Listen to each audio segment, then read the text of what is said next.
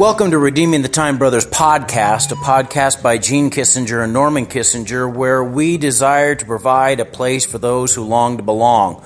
We want you to know that you're not alone in this old world. Sometimes we become frustrated and upset by the situations that unfold around us. Boy, hold on tight to God, and we want to connect you with your loving Father in heaven. Now, today I want to talk to you about fear not, about overcoming fear, about being victorious over fear. We battle with fear right now. There's sort of the COVID-19 situation that's unfolding around us, then the government's responses and businesses' responses, and has a lot of us wondering kind of what direction this thing is headed. And we need to know that God is on the throne, that God has got this under His control. He didn't somehow drop the ball. We are encouraged to have faith, not fear. Dwight L. Moody, an evangelist of a previous century, he preached and pastored in the mid-1800s. He was speaking one time, and a lady met him after the service, and she wanted to share with him a wonderful promise she had found in the Bible. And it's a great promise. It's Psalms 56:3. It says, "What time I am afraid, I will trust in thee."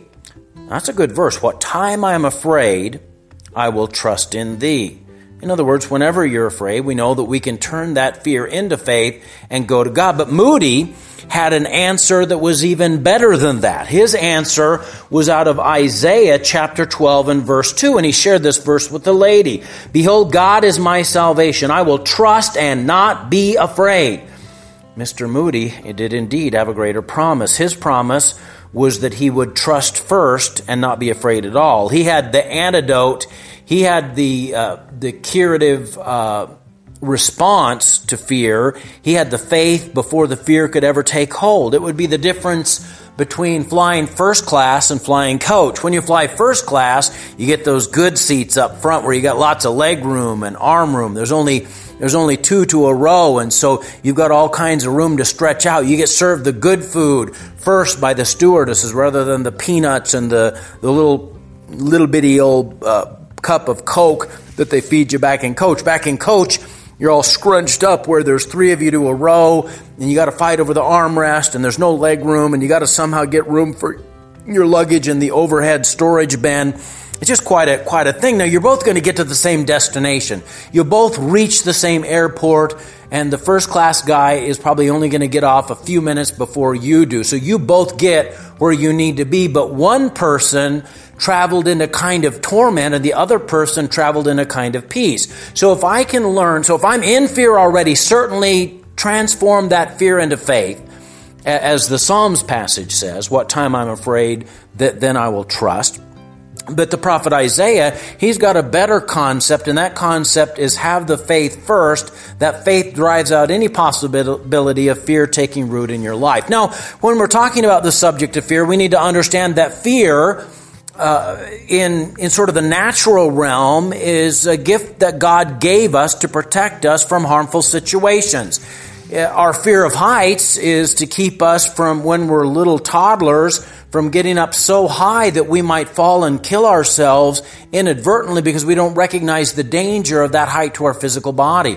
Or we would tell a little child to stay away from a busy road because we don't want them to be struck by a car. And initially we build a fearfulness into them that as they mature becomes just a wisdom to look both ways before they cross a road. So there's an element of fear that is there to protect us. But what we're talking about today, the kind of fear that God wants us to be victorious over, is the fear that is a crippling fear. The kind of fear that Isaiah 12:2 is talking about is a fear that paralyzes people, a fear that gets into their heart and mind and creates a tension and a worry that keeps a person from enjoying life and doing his best. I meet people every week who are afraid of life, afraid of death, afraid of the past, afraid of the future. In fact, people whose lives are being enslaved by fear. Jesus Christ never meant us to be slaves to fear.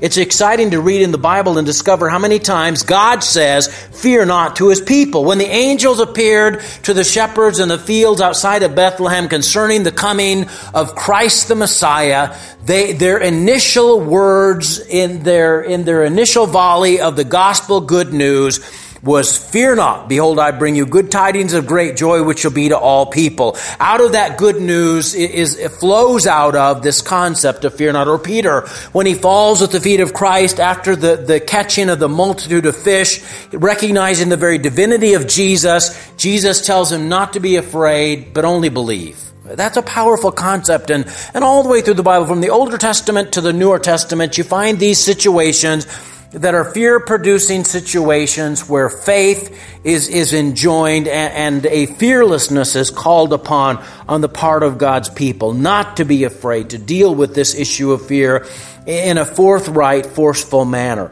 To Jairus, whose news had come that his daughter had just died, and Jesus says to Jairus, "Fear not, only believe."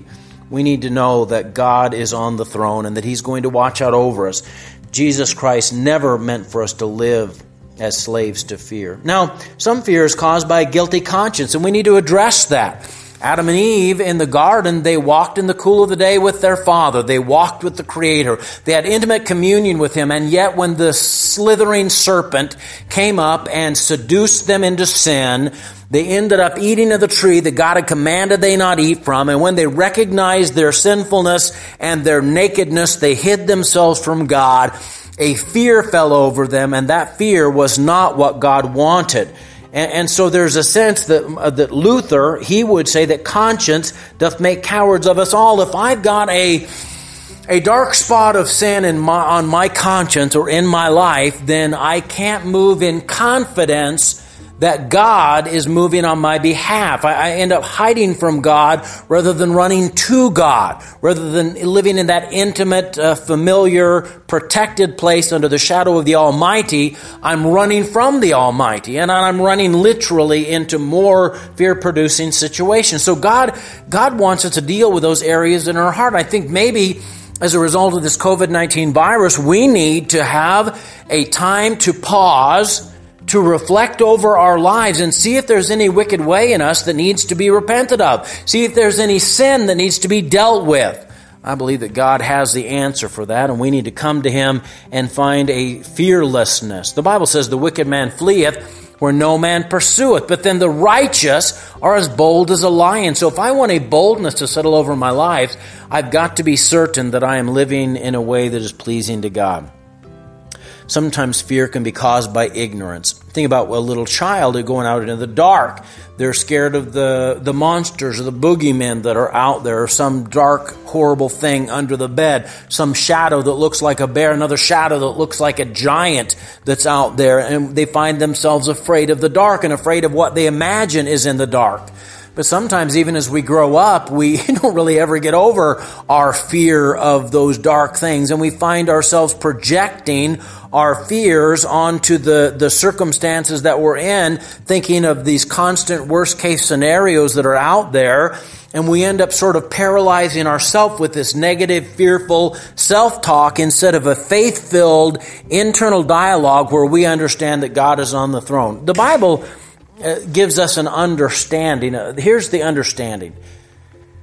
The concept is phrased this way: when I can't trace God's hand, I can trust God's heart. Spurgeon put it that way in a sermon on faith.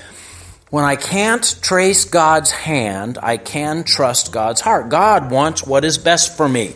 And so if I'm going through a hard time, I can only assume that the hard time is something that God is going to use to develop me into Christ-likeness in my walk with Him, or designed to take me home to be with Him forever. Now, there are times when the fear comes before we enter into a battle, as we're facing some challenging situation that's coming up into our future. There's sometimes that fear comes to us in the middle of it, when we're in the middle of fighting the battle and we find our spirits flagging. But maybe one of the more common ones is the emotional letdown after an event is over, the emotional exhaustion of it. Elijah with Jezebel writing in the letter that he would be dead the next day after he successfully defeated 850 of the false prophets that day. One woman's poison pen letter sent him into a place of fear and depression and anxiety. Or you could look at Abraham, who after he had fought a battle with 4 kings to win back the freedom of Lot and Lot's family and servants, when he got back and after the battle was over, he was resting and he seems to be stressed out. God speaks these words to him in Genesis chapter 15. It says, "Fear not, Abram, I am thy shield and thy exceeding great reward." He was letting Abram know that he was still with him. The real cause of fear is unbelief. After stilling a storm that had frightened the disciples out of their wits, Jesus said unto them, "Why are you so fearful? How is it that ye have no faith?" Fear and faith can never be friends. And if we're afraid, it is a sign that we have no faith. Why? This is why Isaiah 12:2 says, "Behold, God is my salvation. I will trust and not be afraid." Let's go to God in prayer. Dear Lord God, I pray that you'd be with these that are here right now. Allow them to know that you love them and care for them. Let them know that you are watching over them from the very throne of the cosmos. That this didn't surprise you what happened. You're going to watch out over us and protect us and preserve us. Thank you, God, for your keeping power. Watch out over us in this hour. In Jesus' name, amen.